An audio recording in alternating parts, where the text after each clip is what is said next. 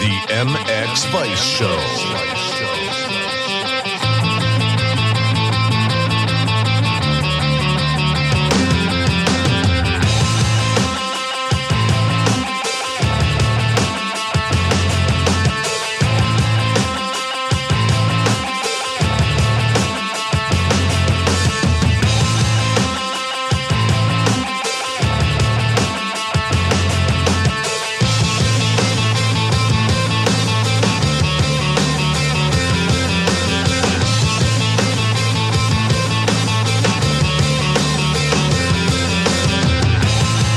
Welcome to episode 106 of the MX Vice Show podcast, coming to you just days after the MXGP of Charente-Maritime, a region in France, the region where Saint-Jean-d'Angely is located, the historic French track that hosted round 17 of MXGP and the penultimate round of the 2022 series.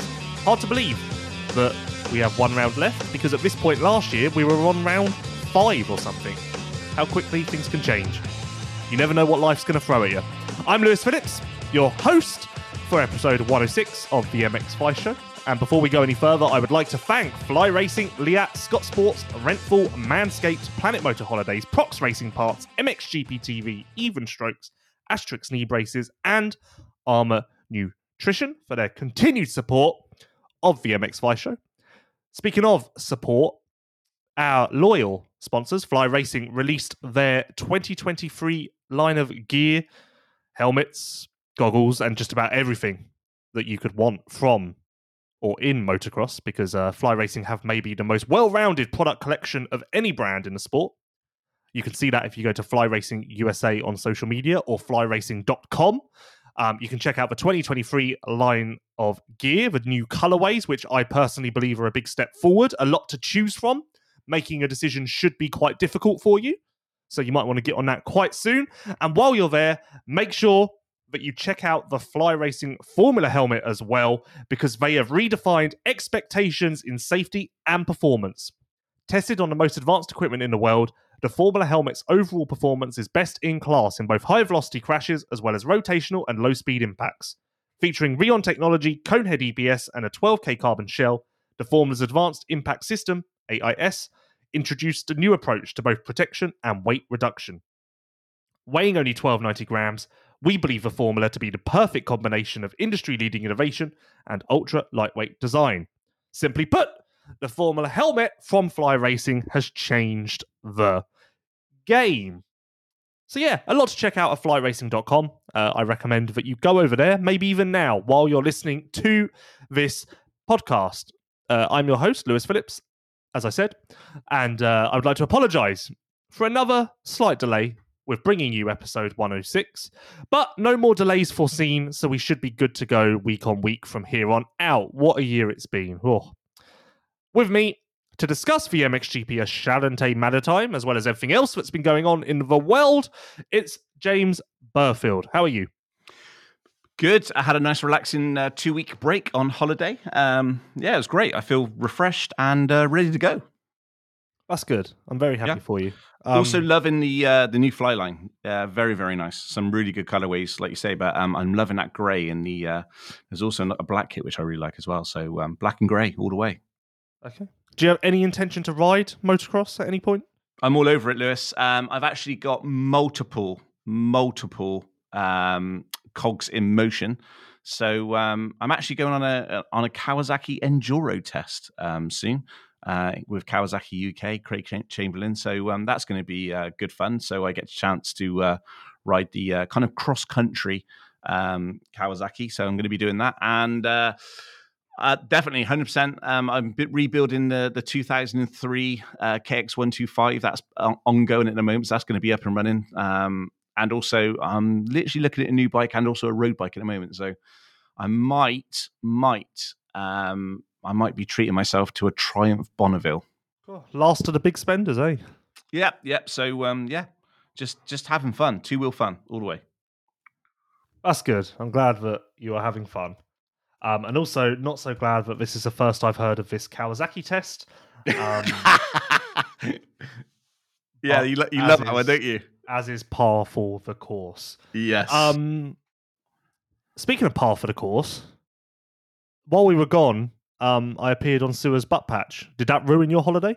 No, I thought that was really funny, and I definitely kept my comments to a minimum about you being on another man's ass. I felt like that might have ruined your holiday. No. I thought that maybe you were slightly worried about the deathly silence of me not taking a piss. Why would that ruin my holiday? Because you don't really like anything involving me. Well, I think what would have been funny is just like, rather than the whole golf thing, they should just like blew up your head. But I'm actually thinking about in Turkey, because obviously everywhere we go, we seem to have MX Vice fans. So I'm actually going to get your head. There's not going to be anything in Turkey. You never know. So basically, in Turkey, there's like 12 fans in total. So I'm randomly going to go around and give out basically Lewis Phillips face masks to people in Turkey. I don't think that's probably illegal in Turkey. I don't know. It'd be funny though. And also, while we were gone, me and Koldenoff are now best friends. So that's happened. A lot's happened. It goes to show just how much things can change in 2 weeks. What are you winding me up? Well, you saw our Twitter interactions, laughing faces. Are you taking that as actual friendly jest, or is he just leading you up a garden path to then drop you? I would say we are somewhere between close friends and best friends. Well, I think you're in denial. I think that the grass has grown. After a rainy day, the sun has risen and the grass has grown, and yeah, I think it's okay, because what we're going to do is at the end of the year, we're just going to introduce Glenn to Lewis's best Glenn moments, where we put out all those little comments. Been very complimentary this year. Very complimentary. Okay. Is that because he's now doing well and he's winning, so now you're back on? No, because I was complimentary at the start of the year when he was getting the odd podium and stuff. And I just call it as I see it. As I see it. But the good news is, with me and Glenn now on the best of terms, I officially have no one who hates me. So I am on a clean sheet. What a turnaround. Because there were some dark moments this year. There were some dark times, but I have now officially marked my sheet clean. All grievances moved to one side. So all I've got to do is not fuck up through Turkey, and I've made it to the end of the year with a clean sheet. You're like Jesus in the paddock now. We're just going around spreading the joy. There was one time where some people genuinely thought I was going to be run out of MXGP by teams or organisers or anyone. By team trucks, like aiming for you as you do social media people. Podcasts. But I said team trucks aiming for you as you're doing post-race podcasts. Yeah. But, you got to keep your head down. Hey, keep working, keep grinding. Fair play. Stay true to yourself is my motivational message. Well, you've only got one more round left, actually. So, I mean, what damage can you do with one round remaining? I get out this year, scot-free. I did have a plan for Turkey, but it doesn't look like it's going to happen. Which is a shame. Oh, what's that plan? It doesn't look like it's going to happen, so there's no point talking about it. But it would have probably got me in trouble. Oh. Yeah, well, I don't think I'm going to be able to pull it off. So I've got some plans that you're going to love. I'm going to be spreading the love in Turkey. So I'm going to drop that on you the day before Turkey, possibly when we're at the airport, and you're going to absolutely love it. What do you mean? Like I said, it's a chance to spread the love. Okay. Well, there's all love for Lewis now. It's all good. The sheet is clean. I'm pleased for you. So, while we were gone, obviously Tim Geiser won the world title, which we all saw coming from round 3 or so.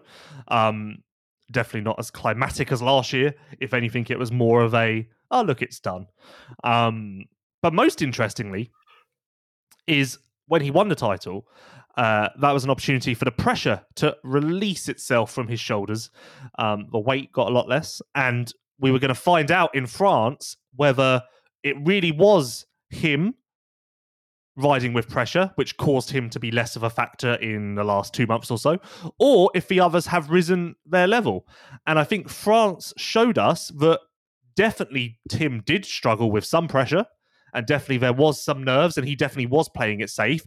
But on the flip side, the others have equally raised their level. So I think that, basically, it's a bit of both. And that's your hot take. Well, no, that wasn't a hot take. That was me starting a conversation which you were meant to then say your opinion for. Well, I listened to sort of post race podcasts. I listened to the pod you done with Steve, and you made a good point. And you were, I think Steve said that basically, Did you actually listen to that? Is it a case of is it a case of Tim winding it down in Jeremy kind of taking the opportunity? But you were quite right in showing that there was he's been there or thereabouts this year before that point. But the one thing I will say is I generally, even with Hurlin's missing, I think again this is another missed opportunity for Jeremy where he could have took that championship. But the great thing is hopefully he can take what he's got now and bring it into next year. Well, as an all new bike, so not much of what he's got now will transfer over as far as comfort, settings, etc., etc. So, but there again, that could be a good thing or it could be a bad thing. Well, everything I'm hearing is that 2023 450 is a very good bike. Yeah, but that's always the case. And then when you get into it, some like the KTM, at the end of last year, everyone was raving that it was going to be the best thing ever. And then as you start to push it in race conditions and find that extra 10th, some of the gremlins start to shine through, I guess. And then that's where you realize that, it's not quite as sweet as we were predicting. But who knows? The Yamaha is a drastically different bike, not just in terms of parts and internally, but also rider triangle, positioning, etc. So that's something that should benefit everyone. Like Sua said to me that after riding the new Yamaha at the end of June, he liked the rider triangle so much that he made changes to his current bike to try and mirror. Obviously couldn't do it all the way, but try and get a little closer to what he was feeling on a new bike, which I thought was interesting. And obviously, again, a positive first sign. Yeah, very interesting. All signs from everything what people are saying and reading is that the 2023 bike is going to be a very, very good bike, which is great news for people who are out there wanting to buy a Yamaha 450. Yeah, but back to Tim. What are your thoughts on what I said about the whether it's people backing down or the others raising their level? I think it's a bit of both, which I guess is kind of a shit answer, but I do genuinely believe it's true. It is a shit answer. And I think we've seen probably, I think we both talked about it, probably episode 101, 102, when we were just saying that you can, when Tim was doing what he had to do, like a fourth, a fifth, a sixth, or whatever, he showed that he could possibly win races if he wanted to, but why take the chances? All he had to do was do what he done, which was great, was literally the best kind of strategy from that point to the end of the season is clinch another world championship. Again, I do think we've seen people like Coldenhoff, we've seen Jeremy. Again, I don't mean to bang on Prado, but a little bit disappointed with what he's done this year. I think he's going to be a little bit disappointed with what he's done this year. But we've seen other riders, and it's again like Bogers and Vlaanderen this year taking wins. It's been healthy for the championship. But going back to your question, the answer would be, it's a boring answer. It's a bit of both. But Tim's done exactly what he needed to do. But at the same time, we've seen glimpses again of Jeremy where it's like, damn, like even 12 rounds of that, it will win you a championship. It's Earn on. Jeremy is your points leader. Exactly, and it's like we know he can do it. That's the thing. I think so many people can see that he could be there or thereabouts for that championship. Not a distant second. I mean, a close, tie. I genuinely believe even if Hurlins comes back next year, I think the things what we've seen from Jeremy this year is really exciting. But we just need him to put those 12 to 14 rounds together, especially if it's a 20-round championship next year. Lewis, any news on the calendar at all? Early to talk about that, but sure. So there is something potentially extremely cool coming, and the aim to make that very cool thing happen is delaying the calendar. But if this thing happens, everyone will be stoked. Oh, I like this. But apart from that, no one knows. Obviously with the Super Motocross thing, we expect to go until the end of October. I got told at the weekend, I hadn't heard this, but a team said they had heard they want to do a summer break similar to F1, so 3 to 4 weeks off in July, August, whatever. So maybe we start at a similar time, have that summer break, and then go to the end of October. That seems logical. I had a call this morning where someone said they heard we're going to start end of March. But again, no one knows anything. Like, I keep asking Steve Dixon if he's been approached about running a GP at Matterley. Yeah. He says he has heard nothing at all. So I don't know. And I've heard that Oman isn't going to happen until 2024, if at all. Oman seems to be another one of those things that's just going to end up never happening, and we'll all, in 20 years' time, we'll all go, wonder whatever happened there. Oh man. So yeah, I don't know when we start. I don't know where we'll start.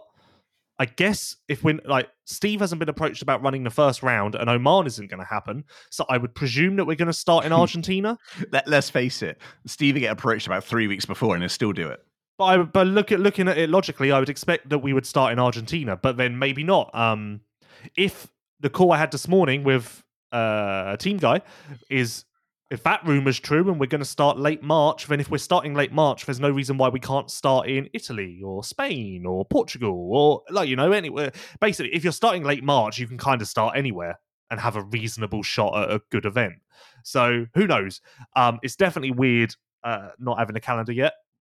I mean, this is the first year in 7 years of us being at GPs that, the norm has been the calendar, well, obviously, last year it was late because of COVID and everything. But... Yeah, okay, yeah. That was kind of extreme circumstances. But this year is it's interesting. There's obviously big things happening, like they said. They're obviously wanting to make, their position, with the World Supercross popping up and everything else. I think Infront are definitely listening to what people think. They're listening to the teams, listening to the riders and stuff like that. It'll be interesting. My personal preference is that it starts a little bit later. No, because that'll be a long off season because we're finishing earlier this year. So finishing earlier and then starting later, we're basically gonna have a year off. Yeah, but even mid-March. I mean, mid-March would be quite nice because the world is changing, climate's changing. But again, it's like it seems to be quite dry sort of from March onwards, and we were lucky with the British GP. So who knows? Who knows what they're thinking? But obviously they've got way more experience than you and me at putting events together. Yeah, but from what I hear, it's just this one thing that's holding the calendar because they want to try and pull it off. So we will see. Will see. But back to France. Yep. I do believe that although Tim won the GP, that GP belonged to Jeremy, in the sense that when I look back on the MXGP of Charente-Maritime, I will think of that as, Jeremy was good that weekend. Like, I won't think of it as, Tim dominated that weekend. No. Reason for that being, Jeremy was third in the qualifying race, but second and a half a lap quicker than Tim and Feather at points. And other competing teams, said to me Saturday night that is the best Stewart has ever ridden in his life. Well, fastest lap time as well. Yeah, but it's a different. But all as a whole, Moto 1 he led every lap, dominant. So whatever, like that's obvious, clear cut. And then he said to me that he thinks the reason that suddenly the gap to others wasn't as big in the second moto. I listened to this. Yeah, it's very cool. Was that Tim had sat behind him for so long in Moto 1 that basically all of his tricks and everything had disappeared. And to be fair, as he was saying it, there was a very big difference between Tim and Jeremy in Moto 1 as far as lines and stuff. Like, Jeremy was opening up his turns a lot more, Tim was going insides a lot more. Like, I would imagine for second moto, I'd have to rewatch to see exactly, but I would imagine that Tim opened up the track a lot more for the second moto, similar to what Jeremy was doing in the first. But that goes to show that the intelligence of what Jeremy's carrying, that he's able to see, at the front, he's looking at his lines, he's understanding lines, he's reading the track. That's the intelligence that he brings is insane, and the fact that others are following, but they had to follow to close the gap in the second one. I've become a very, very, not because of the podcast or anything else, but just to the racecraft in what he puts into it. I guess it stems back to the Against All Odds, the Monster Energy series, where we basically seen him creating, literally going to France, buying a bloody World War II American Jeep and doing it up. Like, that's not just a standard thing. That's a lot of work. Yeah, on the flip side, though, that was Jeremy's day. Jeremy should have gone 1-1. So he he didn't execute that on the flip side. So on one side, the best GP he's ever ran in his life, even though he didn't win, fastest he's ever ridden. But on the other side, he should have executed a 1-1 on that day. It's certainly a 1-2. But he couldn't get past Prado, who apparently unlocked his old MX2 tricks a little bit. Which is interesting because I haven't heard those stories in a while, but Sewer did say that Prado was slowing down in ruts, had eyes in the back of his head that were almost unbelievable. And every rider used to say that in the MX2 days. Not so much nowadays. So it's interesting that we've kind of gone back to that, but hey-ho. But yeah, no, obviously Sewer has clinched second in the championship now as well. So first and second's done. Sewer gets a pay rise for finishing second, which confuses me because when they signed him, he was second in the championship. So why would they put in a contract that he gets a pay rise for doing the same thing again? That confuses me because surely they were already paying him the rate as a second place rider. I can't get my head around that for some reason, but he does get a pay rise, so that's good. And he says that his bonus for second place is very good, not just okay good, very good. So there you go. Interesting. I think back of earlier this podcast when we were talking about, because it was a slow start for him this year. And we were looking at the points and where Prado was in the points, and obviously looking at Maxime Renault because he obviously started very, very well. It's been it's a really interesting journey this year. I know it's not been the 2020 one championship what we had and we were all spoilt with, but this year's been very interesting. The way that Jeremy's been able to literally come from like fourth, fifth. A few points down and stuff like that to really reaffirm himself in a very, very strong second position in the championship. I back with them, we were talking like where do we see him finishing, and we were talking about Prado's got this for a second. I mean, nothing denied us from I think one thing we agreed on is that guys that had this championship wrapped up, but second, third, and fourth was definitely we had a lot of conversations over second, third, and fourth. Does it surprise you, Lewis, where Jeremy's ended up this year? No, because he just got the bike sorted out, and since then he's been fine. If anything, I will say this. Obviously, I know Jeremy quite well now, so I know his little... I can read him a little better than I could in the past. This is the first time when maybe not absolutely stoked about second in the championship. Like, maybe now second in the championship is starting to get a little bit tired for him. What is this? Is this like going to be his fifth time? Yeah, he's got it, so it's his fifth time. Fifth time. Five, and even more impressive, 5 times in 7 years. Like, I mean, we've talked about the consistency and not missing GPs, but 5 times, that's insane. Yeah, but it's the 7 years part that gets me, because 5 times in a 13-year career, okay, whatever. 5 times in 7 years is insanity. Also, what's interesting, and I feel like if people actually cared enough about MXGP to talk about it, then this should be picked up. The last 3 world titles that Guys has had, Sewer has been the guy behind him. And there's something there, I think. Because what does that say? That says a lot about a lot, I think. Yeah. I think there's a lot to that. I think there's a lot you could take from that statement. But obviously, 2019 Guys are 1, Sewer second. 2020 Guys are 1, Sewer second. And now 2022 Guys are 1, Sewer second. We do have something interesting going on, though. Would you believe it? Third in the championship, MXGP, 4 points separating Prado, who from Koldenhoff. Prado has a position at the moment with a 4-point advantage. And then Renault is 17 points behind Prado. Not going to happen, realistically. It's just not, which I know Renault will be pissed about because he came back from his injury with the sole intention of taking second in the championship, let alone, he had his eyes on second, not even third. And realistically, he's probably going to end up 5th. Maybe he can end up 4th if Prado has a bad day, depending on where his health is at. And also, Renault could go 1-1 in Turkey. It's not too different to the Spanish GP track, so there is that. But still, it's going to be between Prado and Koldenhoff. And my take is basically, this all depends whether Prado feels healthy on the day.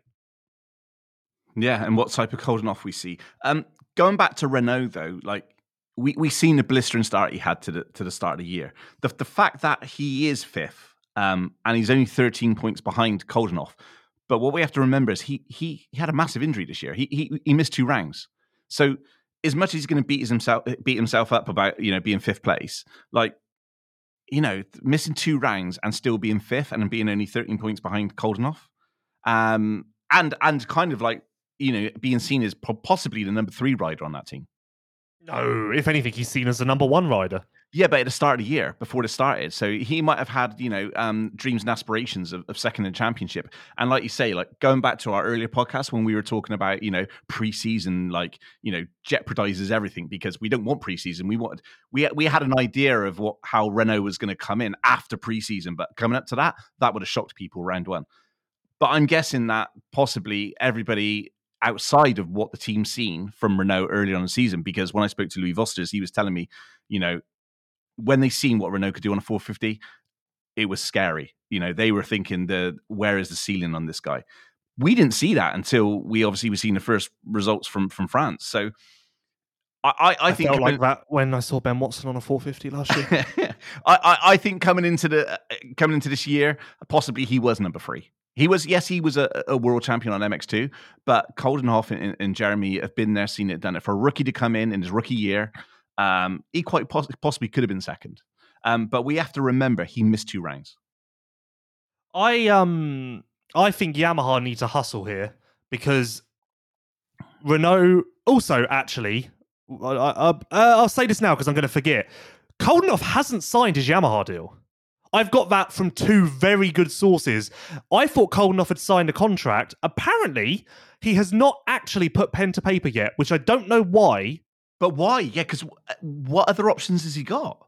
All I can think is that maybe he won in Finland and then suddenly, because obviously he would have taken a massive pay cut from his previous contract. So maybe he won in Finland and then was like, well, hang on, like I'm not going to sign this yet because now I'm a GP winner now, so I need more money. I don't know. That's the only theory I can come up with. But I have it from 2 very good sources that Koldenhoff hasn't actually signed a contract yet. Maybe I'm wrong, but if he doesn't take that Yamaha deal, where else can he go?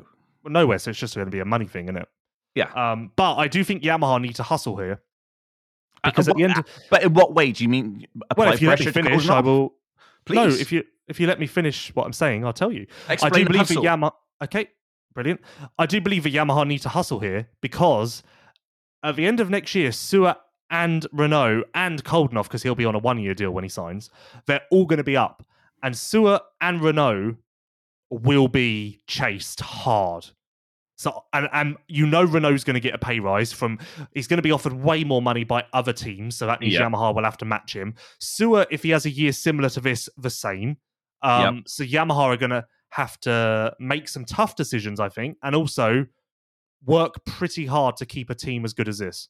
But on that note, what I want to talk about is from a business and money point of view, when you look at bang for your buck, what Jeremy gives you, not missing a GP, 5 out of 7 times vice world champion, the amount of just scroll down to like literally the stats on the TV about how many minutes he's had this year on TV. Like as a rider, if you're putting money into a rider, that guy gives you so much bang for your buck. Like literally, like I don't even think there needs to be a discussion when you're thinking about what his worth is, because when you start to add all those things up, he's so much value to any brand. And I think he could pick where he wants to go because of what he brings. And what he brings is, I'm going to be there or thereabouts. I'm going to be winning races. I'm going to be going for championships. I ain't going to miss a race. I don't know. Sewer will be 29 next when it comes time to do a deal at the end of next year. Mm-hmm. So I don't know if that impact has an impact on things. I know already there are teams who are eyeing up Renault for the end of next year. So that's already going on. Honestly, I cannot stress this enough, motocross fans. At the end of next year, the only rider under contract is Tim Geiser. Shit. And in America, Sexton, Roxon, Tomac, Webb, Anderson, and others, they're all up. So basically, worldwide, there is going to be budgets flying around everywhere because worldwide, there is basically every team and every rider is going to be completely free to do to go wild, down, like anything. And then add in Triumph, Ducati, and who's the other one? Triumph, Ducati, and Um, is there another one? Why do I think there's three? we've got Fantic. Fantic. Add in Triumph, Ducati, and Fantic entering MXGP in 2024. And literally, 2023 silly season is going to be absolutely insane. Okay, and add in just the other little things where you get extra seats, which is obviously the Beta Factory, and then you've got TM returning. Obviously not to MXGP, but TM are returning next year to MX2. So, yeah. Who told you this? Massilimo. I've been chatting to him this week. So, who the hell is Massilimo? He's the TNT manager. Right. You continue to confuse me. Just. So yeah, they're going to be returning to MX2 next year. So yeah, another two seats. Hey, you can't knock TM. A really good bike. Really good bike. Really good bike. I don't think it's really relevant in this conversation. I don't probably not. Level. But what I'm going to say is that there's so many opportunities. One question I was going to ask you is, do you see somebody like Renault who is going to be like a Ferrandis model? Can you see him going to the US? No. You think he's MXGP for life? I think he believes that he can own MXGP, so I think he's going to try and do that. Yeah. Weird when you look at the MXGP class. Sewer is 28, Geyser is 25, Prado is 21. Like a real weird mix of ages there. Yeah. Because I look at Sewer and Prado as being quite similar. Maybe not, but I definitely don't look at it as Sewer being 3 years older than Geyser. No, and like you say, if Sewer's coming up to 29 next year, when he's going to be, negotiating that contract, and what Prado's going to be 22. When you start to look at but there again, maybe I've been too harsh on Prado this year. Maybe he's had COVID. Yeah, but maybe I have been too harsh on him. Everyone has this year. But at the end of the day, was he 21 on a 450, and he's been in the class 2 years? Yeah, everyone's been too harsh on him, but not me because I'm a nice guy. Yeah, so look out for the youth. You have to put that out there because you have to remind yourself. Yes, we do. The expectation is, and we've seen what Renault's done this year and stuff like that, But yeah, big things. I mean, it's going to be. Well, I mean, Prado and Renault are basically the future of that class. Well, yeah, Prado, Renault, and then obviously Sewer and Geyser will be around for a little while longer, and you can guarantee that all of those riders will contribute to the winning world of Renthal because that's the one similarity that they all share. Talking about who's going to be dominating MXGP for years to come, one thing is certain, Renthal will. The winning brand in manufacturing and design for the last half-century, Renthal continues to lead the world at the very top level of the sport. Amassing more championship titles than all competing brands combined, Renthal's records are unsurpassable, with 239 US titles and, well, it says 232 world titles, but I guess now that's 233 for 471 major championship titles combined. Thanks to the hard work and dedication to detail, the Renthal factory has been helping world-class riders achieve their championship goals since the beginning in 1969. Yeah, I'm still not there on Renault. What? Please explain. Well, I wasn't really there at the beginning of the year, and to be honest, I'm not really there now. Really? Yeah. I ain't feeling it. I am. Missing 2 GPs, 540 points, 5th in the championship, and 13 points behind Coldenhoff. I mean, obviously, he's been better than I would have thought at the start of the year. 17 points behind Prado, who's been in the in MXGP for 2 years. Renault's. We've already talked about Renault's injuries. Like I can't understand why you'd want to. Why you still? Yeah, crazy. No, but on the flip side, Prado's obviously been dealing with little hiccups with that new bike, and he did miss a round, easy to forget, and he has had COVID the last month now. So Prado going 9-12 in Finland is not Prado. Like, that's quite clear that there's some serious shit going on there. I went through 16 weeks of long COVID, and it's not nice. And you can't even explain to people about how it can affect you fatigue-wise. So, do you know what? if that's what he's struggling with, then fair play for going out in a world championship and still doing what he's doing. I really feel like you know what, actually, I want to talk about this. So I've been quite consistent on this podcast, saying that last year in the 2021 MXGP title fight, Prado was Hurling's biggest threat up until he got injured in Tuchenthal. And I still say that now, and I'm still confident about it. Getting a lot of shit about that. Somehow that's now blowing back on me 1 year later. Well, when we looked at Prado, especially last year, the one thing what he had was his starts. So basically, he had the starts. He was wide enough that, what Jeremy attests to the weekend where people couldn't get past him. So in his first year of MXGP, we seen that he would get the starts, check out, and then it's for everybody else to catch up and try and pass him. That was the difficulty in Prado. And I think at times this year, we've not seen that. And I think that's, in year one, that's what he modeled. That's what Prado was. And we've not seen that this year. Just saying exactly what it is.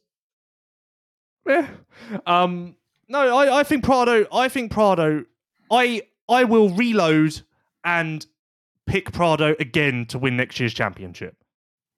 Really? I will. That is brave. I will file this year under a difficult term and then reload and go again next year. Okay.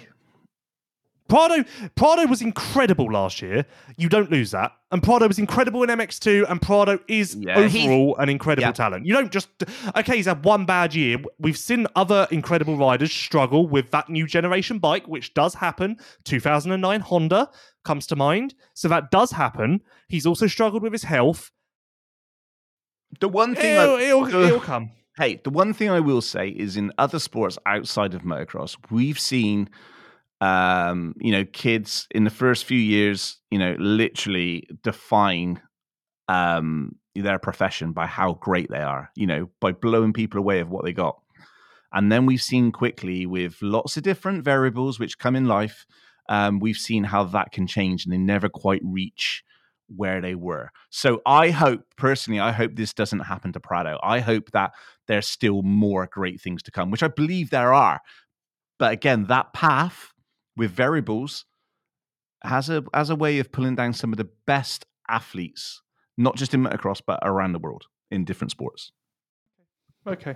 Yeah, but obviously, Prado does want to finish third in the championship, so there is that. Like, I would totally get it if a rider of Prado's level didn't really care. Because what is a bronze medal to him? But there will be some money on the line there. I'd imagine he's got a top 3 bonus. Yeah, absolutely. And it's top 3 in the world. It's way better than saying I'm 4th. And he has never been top 3 in the MXGP Championship, so it's still a good thing to knock off his list. Equally, though, Koldnoff finishing 3rd in the World Championship would match his career best. He was 3rd in 2019. And it would be quite a way to end a 2-year, or to kind of like wrap up all of the struggles he's had on a Yamaha and put those to bed. So it would mean a lot to him, obviously. And again, there would be a bonus there for him. I would imagine that he has only got top 3 bonuses too. I guess either rider could have only a first place bonus. You never know. Depends what they would have negotiated and agreed. But I'd imagine they've got a top 3 bonus. You would have thought so. It's going to be interesting. Yeah, you would have thought so. You'd have thought that top 3 is that's big for manufacturers to say that they've basically got a top 3 rider in the world. That's huge. I am underwhelmed by Febvre. He's been back for 2 months. Not had a podium. He's won 2 qualifying races now, but he's not had a podium in 2 months. I feel like that's a lot of time, and I'm wondering what's going on. Am I being too harsh? I think maybe a little bit too harsh. I think there's, I don't know, two ways to look at this. He's probably come back from probably one of the worst leg breaks which I've ever heard, and the fact maybe he might be telling everybody he's 100%, but he's not. We don't quite know. The other thing is, I don't know. I've seen, obviously Ben doesn't seem to be having a very good time at the moment. And I don't know what that is. I haven't been at the GPs, but is there something there? Is there something not quite clicking in that setup at the moment that's not getting the best out of those riders? Well, Febvre's fast. I'm not saying Febvre's one pole position. He's had two pole positions. I'm not saying that, but I'd say Febvre's not executing. Okay, so it's you think it's more down to something's holding him back at the moment, whether it's I just think he's not doing. I just think he's not. I think he should have been on the podium by now. I'm not saying there's a reason or trying to dissect what the reason is. I just personally think he should have been on the podium now, but he's not been fast enough. I understand where you're coming from, but still, he was out for a long, long time, and to literally come back from where he is. I mean, what was it? 2, 4, 6, 8. He missed 10 rounds. That's a long time. No preseason. Yeah, but he's been back for 2 months. He's had 2 third positions. So he hasn't had a podium, but he's had 2 third positions. So I think maybe a little bit harsh. I just want him to execute an overall podium, that's all. So if he goes 1-1 in Turkey, you're going to be happy? Well, no, just get on the podium. Like, if he ends the season without a podium, then I think even he would say that is not how I thought this would go. I think he's just glad to be back on a bike, riding at that speed. I don't think he didn't almost lose his leg. Like, Jesus. Yeah, I know, but it was a hell of a... I mean, the fact that he done it back in, November? And he wasn't back on a bike, literally until, what was it, Germany? Yes. Yeah, Germany. What's that, Tuchenthal? What was that? July? Tuchenthal wasn't his first day riding a bike.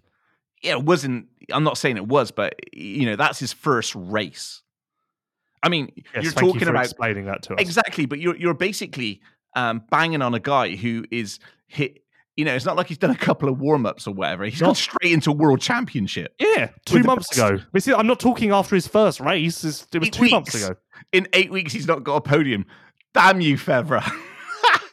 No, I'm here to analyse the races. Sure, yeah, I agree. But what I would say is that I think maybe this is where I'm coming from. You'll protect Prado, but you're banging on Febvre a little bit. Yeah, just analysing the races. Sure. I'll tell you what. Actually, little kudos. Quickly. Yeah. Vlaanderen has ironed out some consistency here. He has become a solid top 6, top 7 guy. Hardpack tracks, sand tracks. Obviously, sand tracks, he's a little bit better still. Oh, but yeah. The days of Vlaanderen going DNF 11-12 or 14-10 or something seem to be behind him. So, I feel like that's gone under the radar as well. I got to say, a big shout out to I'm really, really impressed with what Vlaanderen's done this year. Putting it together. But also, you can't. Another person who we kind of, we didn't know what he's going to come back as, and that was Mitch Evans. I mean, every time I see him at the moment, he just seems to be getting better. So, fair play to come back from the injury what he had, which he didn't even know if he's going to be back racing professionally, to where he is now. So, what do you think about Mitch's comeback this year? We can go into that after the break. Let's go to a break. Okay, let's go to a break. That was part 1 of the MX5 show, presented by Fly Racing, who have redefined expectations in safety and performance with the Formula helmet. Tested on the most advanced equipment in the world, the Formula helmet's overall performance is best in class in both high-velocity crashes as well as rotational and low-speed impacts. Featuring Rheon technology, Conehead EPS, and a 12K carbon shell, the Formula's Advanced Impact System, AIS, introduced a new approach to both protection and weight reduction. Weighing only 1290 grams, we believe the Formula to be the perfect combination of industry-leading innovation and ultra-lightweight design. Simply put, the Formula helmet has changed the game. Thank you to Fly Racing, Liat, Scott Sports, Rentful, Manscaped, Planet Motor Holidays, Prox Racing Parts, MXGP TV, Even Strokes, Asterix knee braces, and Armour Nutrition. We'll be back with more MXGP talk. MX2 talk, only 2 points between Gertz and Vial with 1 round to go. And I think everyone's leaning in the same direction with their bets on that one. But we'll get into that. And more on episode 106 of the MX Vice Show. See you in a bit. You are listening to the MX Vice Show. Known for producing the world's most effective neck braces, Liat continues to evolve and can now protect riders from head to toe. No matter whether it is their new for 2021 4.5 boot, which offers advanced technology at a mid-range price point, or the all-new 7.5 helmet that comes with 3 Leatt bulletproof velocity goggles, Leatt has you covered. Shop Leatt's extensive line of off-road gear on www.leatt.com. Prox Racing Parts supply genuine replacement products which meet or even exceed OEM quality. All parts are manufactured to highest quality standard at state-of-the-art manufacturing facilities around the world. Hence why everything that Prox Racing Parts offer exceeds the high-level requirements that all motocross riders require. Many of Prox's parts are actually made by the same suppliers to the OEMs. Head to pro-x.com now to learn more. Even Strokes is the newest e-commerce store in motocross. Built by motocross enthusiasts, Even Strokes understands your need and offers all of the products you need for a weekend at the track. Shop now for Yoko, Alpine Stars, Fast House, and more at evenstrokes.com. Leatt, protecting riders from head to toe. Check out Leatt.com for more. Fly Racing has redefined expectations in safety and performance with the Formula helmet. Tested on the most advanced equipment in the world, the Formula helmet's overall performance is best in class in both high-velocity crashes as well as rotational and low-speed impacts. Featuring Rayon technology, Conehead EPS, and a 12K carbon shell, the Formula's Advanced Impact System, AIS, introduced a new approach to both protection and weight reduction. Weighing only 1,290 grams, we believe the Formula to be the perfect combination of industry-leading innovation and ultra-lightweight design. Simply put, the Formula helmet has changed the game. The MX Vice Show. Welcome back to episode 106 of the MX Vice Show podcast. This is part 2, presented by Scott Sports. The Softcon Air Protection range from Scott sets new standards in upper body protection and offers riders a revolutionary solution to staying protected whilst riding. Constructed using exclusive D30 protection plates, the Scott protectors are low profile, soft, and flexible to give you maximum comfort while riding. In the event of a crash, the D30 plates instantly go hard on impact, giving you the protection that you need when it counts. The Softcon Air range also provides a greatly increased airflow to the body. The breathable protection plates combined with strategically placed anti-moisture panels mean this body armor works hard to keep you cool and dry when the action heats up. All Scott upper body protectors are fully CE certified level 1 or level 2. Protect what matters. Scott Sports. Scott Sports presenting part 2 of the MX Vice Show. Of course, scott-sports.com for more. Head over there, check out what they've got going on. Obviously, much more than just goggles. Scott Sports covers a variety of different products, which could suit your needs, both mountain bike and motocross. So head over to scott-sports.com to learn some more. Just wrapping up MXGP quickly. Sure. Yeah, you wanted to talk about Mitch, didn't you? Yeah, it's fine. It's good. It's all it's perfectly acceptable. It's perfectly fine. He should have been on the podium by now. A couple of missed opportunities with mistakes and whatever. But the fact that he is showing the speed and the potential to be on the podium most weeks now, like he is definitely running around the top 3 more often than not, is more than good enough. And that, as if I was a team, that would be enough for me to sign him up for the future. Like I say, he has been good enough to get on the podium. So, obviously, it would have been great if it had happened already, but there's no reason why it can't happen in Turkey. And you know what? If it doesn't happen this year, I'm sure it will happen early next year. Like, it's coming. It's coming. That's basically been the definition of Mitch's second half of the season. It's always been coming. We just don't know when it will arrive.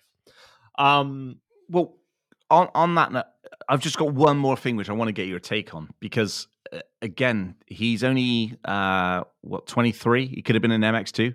And Fernandez, obviously, he's had a very, very good year. First time on a 450 rookie year. What's your take on Fernandez? Do you think where's the ceiling for that guy?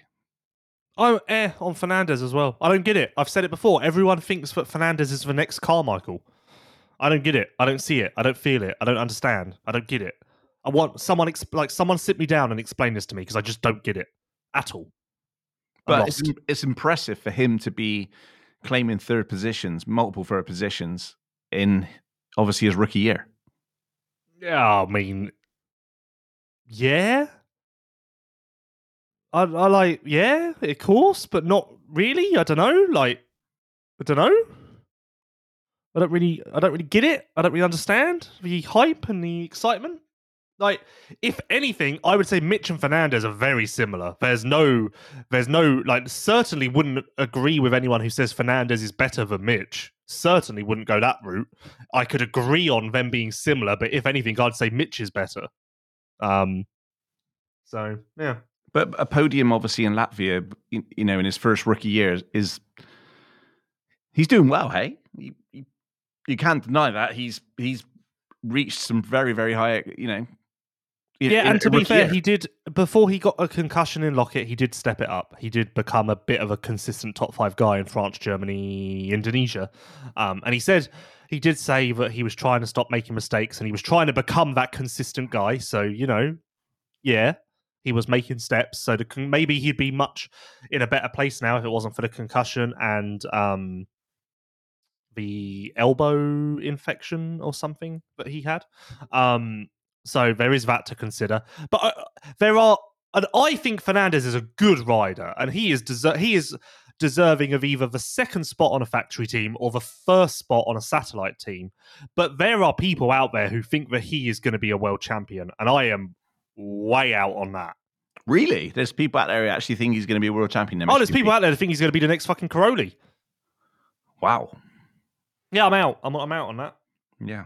Was this in a nightclub that you were discussing it as they? No, this is out there. This was out there last year. People saying that Fernandez is going to be amazing.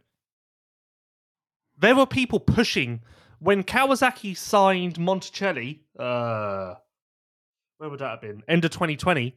There were people pushing Kawasaki to sign Fernandez to the second 450 seat. Then, wow, there are people out there who are deep in Fernandez love. Like who? I want to know who these people are. There's a lot of them. What, industry people? Team people? Yes, no, obviously industry people. Anyway, nice to see Jonas get a 6th. I tweeted this. Jonas should be winning motos. He's good enough to be winning overalls. So it's weird to say, but bloody hell. It's good to see him get a 6th place. Happy for that. Like, I never thought I would, after your love for Jonas, as we all know, it's been a hard 2 years for you, Lewis. I never thought you'd be so happy for a 6th place. Well, the guy needed it. Bloody hell, he needed it bad. He needed something to get him to through the end of the season, some glimmer of hope. And you know what? He is very good in Turkey. So if he can get comfortable, which at this point, who knows? Maybe he can podium Turkey. Also, underrated that he has been on the podium this year. Everyone forgets that. Yeah, super underrated. But yeah, that 6th place was a step in the right direction after the lowest of lows, the depression, the highest depression of depression. That's not even a saying, but yeah. Counting down to 2023 is Paul Jonas, and we are all very excited for him to get a clear head and start fresh. It's going to be a great time. Do you want to go to MX2? Anything else in MXGP? Beaton isn't going to Turkey. Guadagnini, Beaton got a ride for next year yet? No, not sure what's going to happen there. I know that JWR he's come on their radar. Yeah, JWR are casting their net far and wide at the moment. Guadagnini, actually should say this because this resonated with me quite a lot. Guadagnini said that that people maybe forget that this is his second year in MXGP as a series, not the 450 class. The series, he only turned pro just over a year ago, and that people forget that maybe he's not cut as much slack, and maybe he forgets it too, but now he's starting to remember that, and he's starting to realize that, and maybe he is starting to understand his situation a little more. Which I thought, you know what? I was like, yeah, you know what? To be fair, I don't think of you as being in your second year in MXGP. So I can relate to that and sympathize with what he was saying. So I just thought that was something worth mentioning. Yeah, Van Donnick is doing well consistently. I would bet that he'll be the second rider on Gebben next year. I mean, the Guadagnini thing's really interesting because I can just remember going back to that infamous race with him in Benistant in the EMX 250, where he finished at kind of second in the championship, and he was doing everything he could to win that championship. That was only 2 years ago, wasn't it? 2 years ago? 2019? 20. That's insane. Yeah, this is his point. He hasn't actually been a professional rider for longer than a year and a half. But because he's gone to the 450s, and to be fair, he has achieved a lot. He had the red plate, he's won GPs, blah, blah, blah. And also, interesting, if you look at it, at the end of last year, he tailed off as well. The last 5 or 6 rounds, there wasn't much to write home about. So, well, he's still super young. You know, his body's still developing, you know, like fatigue, everything. It's, you know, it's crazy to think that, you know, he was batting out of Benistant for EMX 250 championship in 2020. That's ridiculous. And literally, he's had a year and a half in the pro ranks. Mental. Ben Watson is on to 2023. We're all excited for him to have a fresh start too. Jonas and Ben, just 2 peas in a pod in that respect. Where will Ben be having his fresh start? I don't know. Lewis Phillips Racing? I don't know. And it sounds like Jeremy Van Horbeke is going to do the Nations still. So that's good. Some good news to end the MXGP segment on. Yeah. I mean, MX2. Lawnmower just blows my mind in 2020 because... Okay, we're going back to that. I know, but it's just like, how quick can things change in this sport? Because Ben won his first GP, MX2 GP at Lommel, and then a year and a half later, it's like, you know, it's all doom and gloom. It's not doom or gloom. It kind of is. It's not been a great year. I believe. But do you see what I mean? It's like how this sport or a sport at a professional level, that's how quick it changes. 18 months you can be, you know, everybody's talking about if you've got another year in MX2, you're going to be world champion. Oh, we would have been world champion. Exactly. And then we're talking like a year and a half later, where are we? Maybe a perfect season. Do you see what I mean? It's like, it's just brutal. And motocross is brutal. Sport's brutal. At this level, it's brutal. Okay, thank you. MX2, 2 points in it. Gertz is 2 points up on Vial. Gertz has absolutely blown it so far. Will he finish the job in Turkey? I don't know. I was on Gertz before Finland, and even, to be fair, after Finland. I don't understand. Someone's put a little pin in him and reset him to factory default settings. It was good. It was great. It's now not. And he's back to his old self. And do I have confidence that he isn't going to throw Fisting away in Turkey? No. So yeah, I don't know. I don't understand how he was going so well, so solid, so consistent, so blah, blah, blah, so fast, blah, blah, blah. And then it's just like a shitstorm has risen inside of him. But it has made the MX2 championship bloody exciting.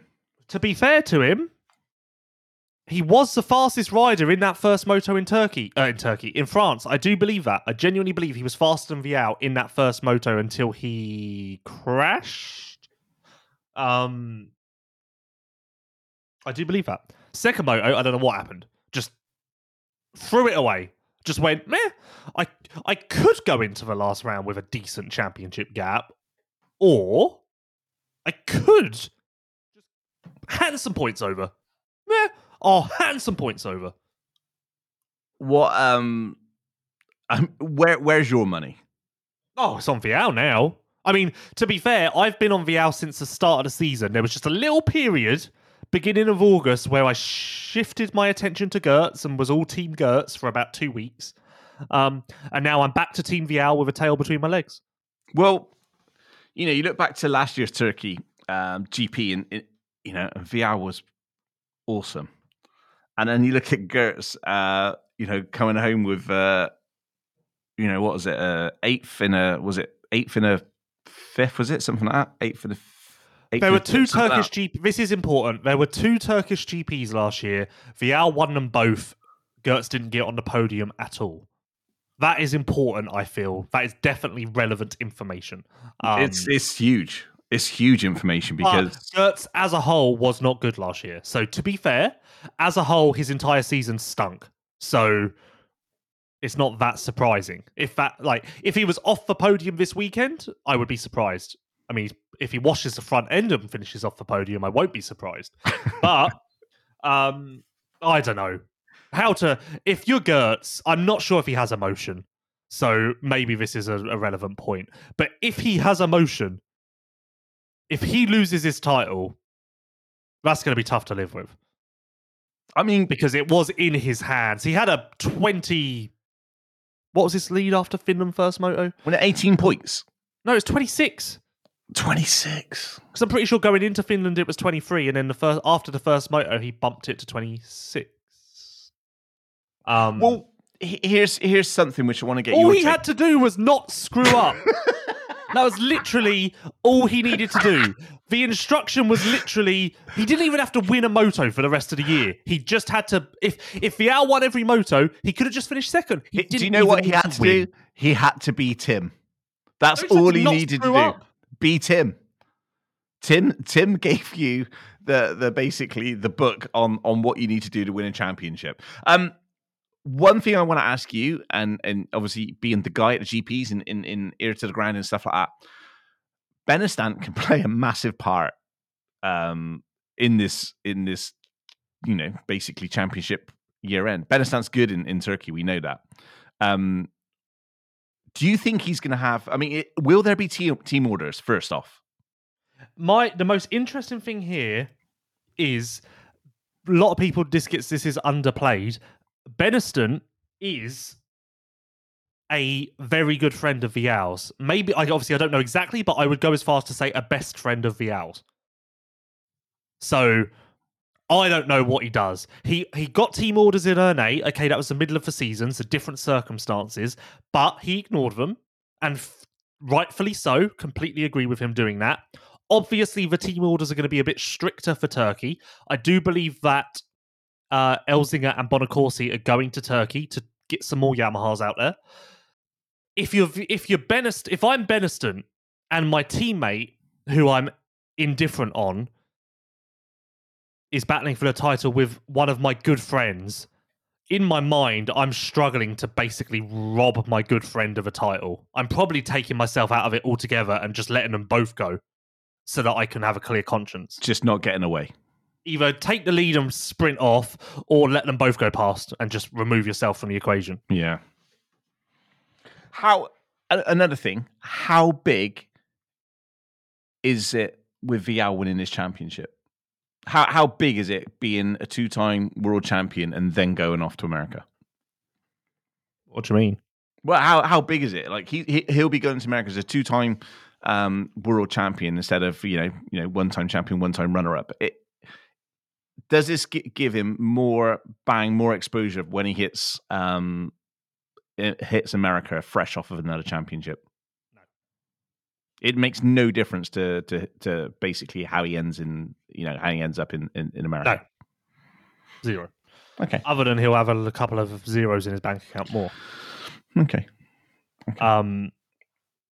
It's like I say, the problem is there's no one passionate about this championship fight. Right. What about how much of a detriment is it to Gertz being that far in front and losing the championship? And then you've got the rise of Benestant, Everts.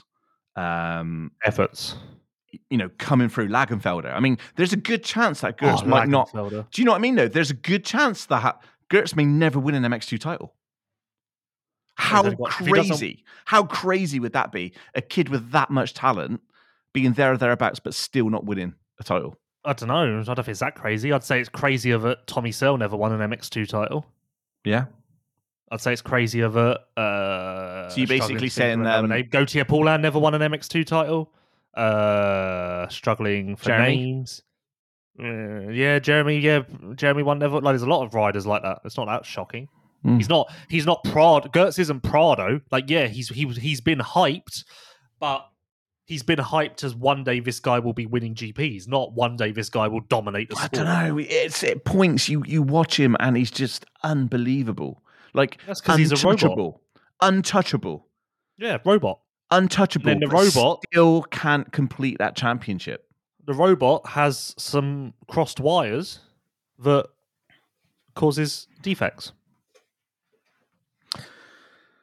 So there you go. Yeah, I mean, I would be surprised at this point. know I what? would be surprised if Gertz wins a championship. Do you know what? I'm happy if Fial wins it. I am happy if Gertz wins it. I'm sat on the fence on this one. I think it's great for both. Yeah, to be a two-time world champion going off to America is absolutely fantastic. For Gertz to finally win that championship, I think will kickstart him going forward. It will make him understand you are a world champion. You can be this good. This is a problem. You're happy if anyone wins it. That's the same as every fan. No one is that passionate about this title fight and these riders, and that is an issue. Yeah. But I would be surprised if Gertz wins it at this point. Also, the one reason I want Gertz to win it is I'm curious to see what his celebration is like. So, interesting.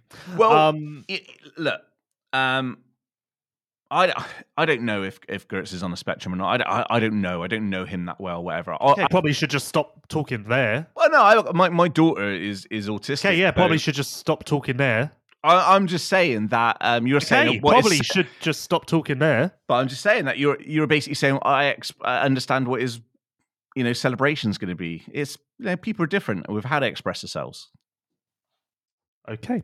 Gertz was very lucky to get on the podium. Tom Guillon almost got on the podium to make it a French sweep. And I do believe that France swept the podium at the 2009 Ernée GP with Marvin. Loic Lariot was third. Maybe they didn't sweep it. But that wouldn't have been the first time it had happened, my point, in France. Guillon's been impressive. Signed for Fantic for next year, so he will be a factory Maddie Fantic rider in MX2. Yeah. So that's good. More power to him. And yeah, he is going to be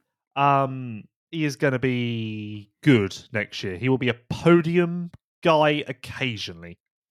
And for those listening, the 2009 MX2 GP of France, Marvin first, Boisier second. There's a name, Boisier. I don't even know how you say his name. There you go. There's a name. Second. Third, Loic Lariot, another name, real Paul. And then fourth, Gauthier Paulin. So French GP, France swept the top 4 position. One thing I want to talk to you about with MX2 this year is just how, not poor, because that's the wrong word, but the top 12 fantastic riders, but the depth of that class, the fact that you've still got... We'll get into that later. Okay. But all I'm saying is that you've got half of that class are not even in that class, but still like 12th to 14th in the championship, and they've not been there for the last 8 rounds. Yes. Evert's 5th. That's his type of GP. So not surprised to see him having a strong day there. He's still looking for his first podium. I don't think he's going to get it this year now. So that's a little just something to live with in the off season, isn't it? It's nice to get something like that off your back going into the winter so you can start fresh. Obviously a factory KTM rider next year. Lagenfelder was 6th, had 2 big crashes, I think. Was a little cut up. Should have had a podium, really, if he hadn't crashed on the first lap of the second moto. He would have been 3rd instead of Gertz. But still, Lagenfelder's good season continues, and he secured 3rd in the championship with a round to go. Which is huge. That's huge. That's a success, I think, for a rider who had never have been on the podium before this year, and then come in and he'd never been to have never been in the top 5 before in a race, and then come in and finish 3rd in the championship. That's an all-round success, and he will be a world champion here in the next 2 years at least. Hawkmo 7th, crashed in the first corner in Moto 1. No clue how, because there are only 19 riders, so I feel like there should have been plenty of space for everyone to get through there. Mostike crashed first moto, tweaked his knee, so wasn't sure how the second moto was going to go, but it actually went quite well. Keep that Harrop is feeling a little bit run down, so he's going to rest before Turkey to try and get his energy levels back up.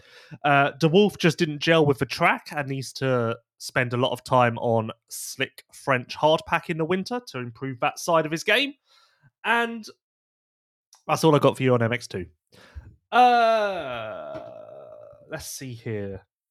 But still, I'm just so high on Lagenfelder. Let's go into Liat Ask Vice Anything. Liat, protecting riders from head to toe. Check out Liat.com for more.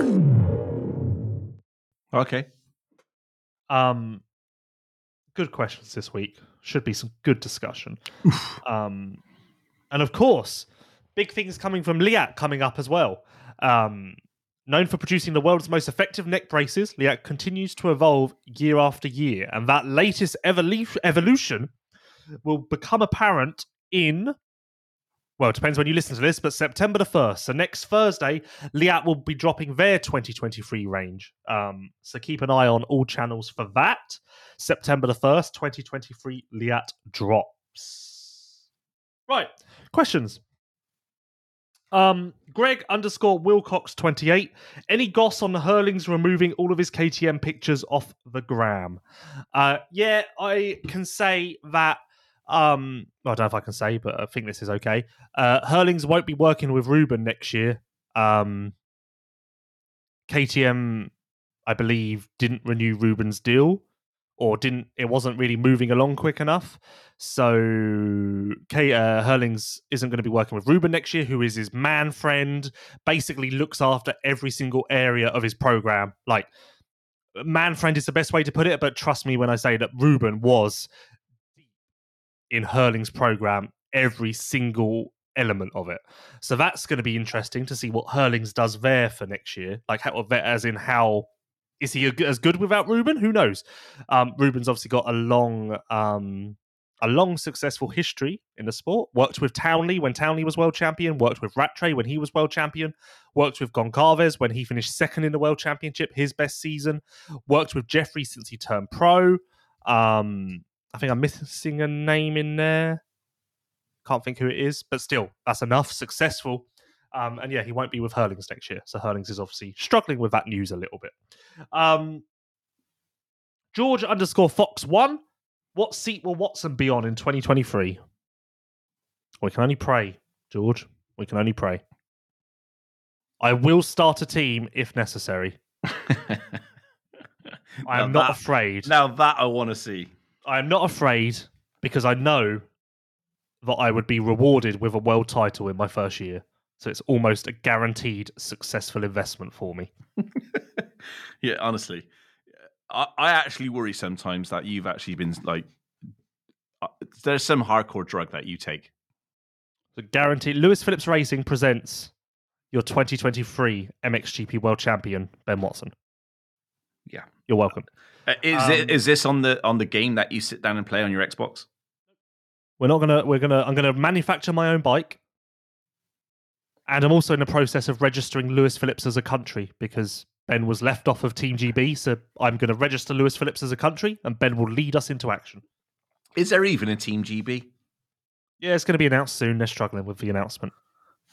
The PR guy from the ACU's on holiday and no one knows how to get around that. I announced it on my Twitter like a month ago anyway, so it's not even really worth it anymore. When you think of the French Federation, and then you think of what we got, and it's just like, for fuck's sake. Yeah, don't think they're a big fan of me. PR guys actually, off, yeah. So. Sorry, I have a clean slate in the MXGP paddock, but yeah, they're not a fan of me. So there's that. Maybe you can get a job in PR. Thomas _SB93. Any silly season news on the EMX riders? Who is moving up, etc.? Let me think here. Elzinger's going up. He will be the third factory rider alongside Gertz and Beniston. Okay.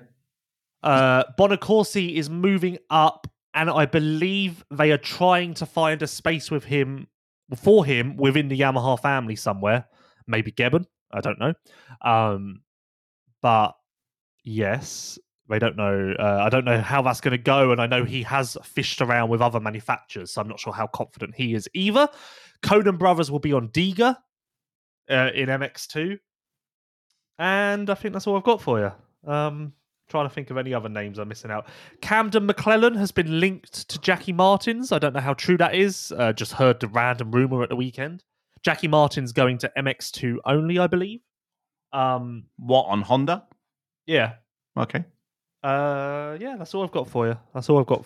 Looking at the list. That's all I've got for you.